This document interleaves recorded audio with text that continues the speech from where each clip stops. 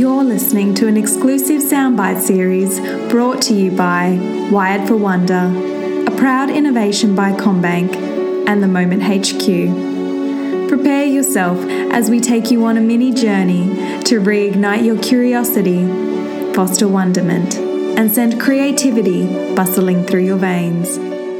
Hello and welcome to the Wired for Wonder and the Moment HQ soundbite series. I'm your host, Monica Cade.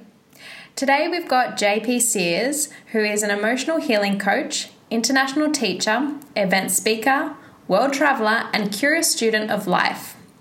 His work empowers people to live more meaningful lives. He's very active on his YouTube channel, Awaken with JP, where he encourages healing and growth through his entertaining, informative, humorous, and inspiring videos, including his ultra spiritual comedy series, which I'm sure many of you have already seen. So let's dive right in. Hi, JP. Thanks for joining me. Hey, Monica. You're very welcome. Thank you for being weird enough to invite me on. Pleasure. So you've grown your business very creatively, and it's probably also happened very organically as well. And I was hoping that maybe, you could share how you use creativity in your business. Yeah, I love the question. And how I use creativity is it's my guiding light. It's my North Star, if you will. I don't have the mindset, how can I use creativity to support my business and enhance my business? It is simply, how can I be creative? And then from there, it's, okay, what kind of business stuff can I throw behind this? So I to sound a little bit religious, I am a devout servant of my creativity. So I think everybody has a significant source of creativity that flows through them. I think it's a river of life. If you're a human being, you got it, in my opinion. Doesn't mean you know of it. Doesn't mean you're incredibly tapped in. But nonetheless, that river of life, honoring it and letting my creative expression come out, be it through videos, perspective sharing, whatever it might be, is my main priority, and that feels good. And then that seems to have paved the way and continues to pave the way for business opportunities that I then kind of notice in hindsight of, like, oh, I'm doing these videos, getting a lot of views, and sponsors are coming to me. I guess that can be part of the business here. Yeah. As opposed to thinking business first and how can creativity support that. I'd imagine that works well for some people. That's just not my way of doing it. I like that you've touched on that, because I've noticed for myself, and I'm sure the listeners have too, that our society now, and especially because we're so connected on social media, there's all this information telling us what we need to do in our businesses to grow our businesses. And I personally feel that, I think you got to go with that feeling, that gut instinct that's guiding you towards something, like maybe you enjoy using Instagram, but doesn't mean that you have to go and use Facebook and Twitter and Instagram. Like, I would love to know your perspective on that. Like, you've touched on it just then, to follow the creativity and see where it guides you. But do you feel that we have to follow the rules, or can we just actually go by gut instinct and grow our business that way? Well, I think both are good. And I'm a big fan of don't follow the rules. So I would say use the rules, don't follow them. I think Arnold Schwarzenegger said it best: for success, break all the rules, just don't break the law. So I think breaking the rules means we don't follow them, we use them to our advantage. And the parts that are like constriction to us, it's like, okay, I'm an Instagram person, so then all these other rules, if that feels like constriction, then I don't think there's any problem with throwing those parts of the rules out. But the parts of the rules that I might follow, as I'm, following my heart, my instinct with what I want to put out there, is I'll start to notice, okay, like now, present day, there's sort of a rule where you don't just put a link to a YouTube video onto Facebook. It just doesn't work very well. The Facebook algorithms bury it. Very few people will see it. and I didn't use that rule to my advantage for a long time. I was like a YouTube purist. So once I started, I was still following my heart the whole time. But then once I said, okay, like as a supplement to that, I see this as kind of a trend thing. People are letting me know about it, and I can just upload a video directly to Facebook as opposed to like trying to get traffic to my YouTube channel. And that did nothing but magic for me. It also helped the YouTube channel, but so follow your heart and use rules is kind of what makes sense to me. I think over strategizing can kill the creative spirit. And I think it can make things not very much fun. And I think strategies are there not as a foundation, but as structures to add to what our solid foundation is. And I think our solid foundation comes from our heart, our creativity, our mind, the information we have to serve people. So I think that's where the real value is. But in strategies can enhance how we convey that, and therefore the traffic we get or the attention we get or whatever it is. But I think when we just try to value strategies, because we live in a society where now we have Facebook ads that are selling courses on Facebook marketing. So we have Facebook marketers that are just marketing their Facebook marketing courses. So it's just an immense valuing of strategy. And I think that's like trying to build a house that is not on a foundation. So important. I think it's very well worded, and I really like that perspective a lot. In our world, we're always encouraged to be curious and look outside of us and explore. However, we're not always encouraged to be curious about ourselves and go within. So how do you, when you work with your clients, encourage them to be more curious about themselves? Yeah, one of the first things I like to invite people to do is to consider the idea that it is not only okay to not know, it's actually very beneficial to not know. And I think when we can grasp that, then we can, it psychologically feels safer for us to ask ourselves questions about ourselves that we don't yet have the answer to.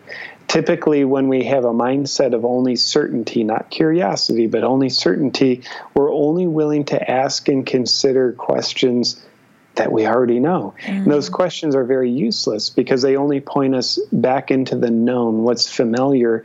But I think the mystery of who we are, it's a wonderful exploration. I think it's why life takes so long. It's because we have so much about the mystery of ourselves to explore. So if we can be okay not knowing and either ask ourselves big questions that we initially don't know the answer to, or work with teachers, coaches, advisors, authors who will ask us questions that we don't even know how to ask ourselves. So I do think questions is a big part of it. The curious person is just like a 2-year-old. They walk around asking why. Yeah. Why? Curiosity is communicated through questions. Certainty is communicated through statements. Do you feel that as we grow older, we lose our sense of curiosity? I think some people do, and I don't think it needs to be a prophecy for all of us. I believe most people do. I don't think it's a automatic thing that happens. I think, to me, curiosity is like a muscle. If we don't use a given muscle, it will atrophy and waste away. If we don't use our curiosity, which I think is one of our strongest muscles of our psyche, then it too will waste away. And it doesn't have to. But just like the old saying goes, if you don't use it, you'll lose it. And that doesn't even rhyme because it's just repeating the word it twice in one sentence. I was going to say it rhymes, so it's got to be true. Can you tell me what you do to foster creativity in your life? Well, first off, I have specific days on my schedule blocked out for creativity. All of Tuesday and half of Wednesday, where I'm either writing, I'm doing videos. So I make deliberate time for creativity, because if I don't do that, I can have creative urges, but I don't have space to put that creativity into. So I just walk around creatively constipated and start to get resentful about other things in life, because I don't know how to really say, like, I'm frustrated that I can't express this creative energy. So to me, making deliberate space for it is so important. And that's scary for some people. It's been scary for me because it's like, I don't know if I'm going to have anything creatively come through me during that time. So it's like we can approach that time like I might be a failure if I don't create anything. And I think that's something we need to just be okay with. Like, it's okay if you're afraid of failing creativity, go forward anyway. And then I would say something else is I've gotten really good to saying yes to opportunities that feel good in my heart, even though my head has no idea how I'll do them. And that sort of walking on a tightrope without a safety net in you, it just makes you really good at walking that tightrope. So that amount of pressure, not life-threatening pressure, not horrible pressure, but pressure, that actually is a stimulus that helps my creativity become stimulated and inspired. Well, do you have moments where you feel like you're, I'm going to use writer's block because most people understand the term, but do you experience moments like that in your work, and how do you get out of them? In a way, yes, but how I deal with it is probably different than the normal writer's block technique of just sit there and be frustrated and staring at a blank page. So yes, I do feel blocks, and my solution to it is start writing anyway. And that is scary because there's the heat of the critical voice inside my head that says, that's crap, that's crap, that's crap. I'm just going to throw this away tomorrow. This is a bunch of crap. And I give myself permission, like, I might throw it away tomorrow. Turns out I never have. But just writing anyway, I think writer's block, for me, it's mostly the intimidation of a critical voice. The critical voice is so strong, as you know, the voice is more of a feeling, but the critical voice is so strong that, you know, it's criticizing what we're creating before it's even created. So it's like we don't even expose it. It's just like if there was gunfire outside your house, or you thought there was gunfire, you wouldn't even come out of your house, as opposed to like, okay, I come out of my house. Now I discover there's a scary environment out here. So, you know, to me, one of the most important things that I've learned to do is when I feel afraid or intimidated, even by my own internal critical feelings, is walk forward anyway. And to me that, you know, I don't want to sound cliche, and I know saying I don't want to sound cliche is one of the most cliche things we can say. So I really don't want to sound cliche when I say that it takes courage. And to me, courage isn't the absence of fear. That's the easy stuff. There's no courage needed.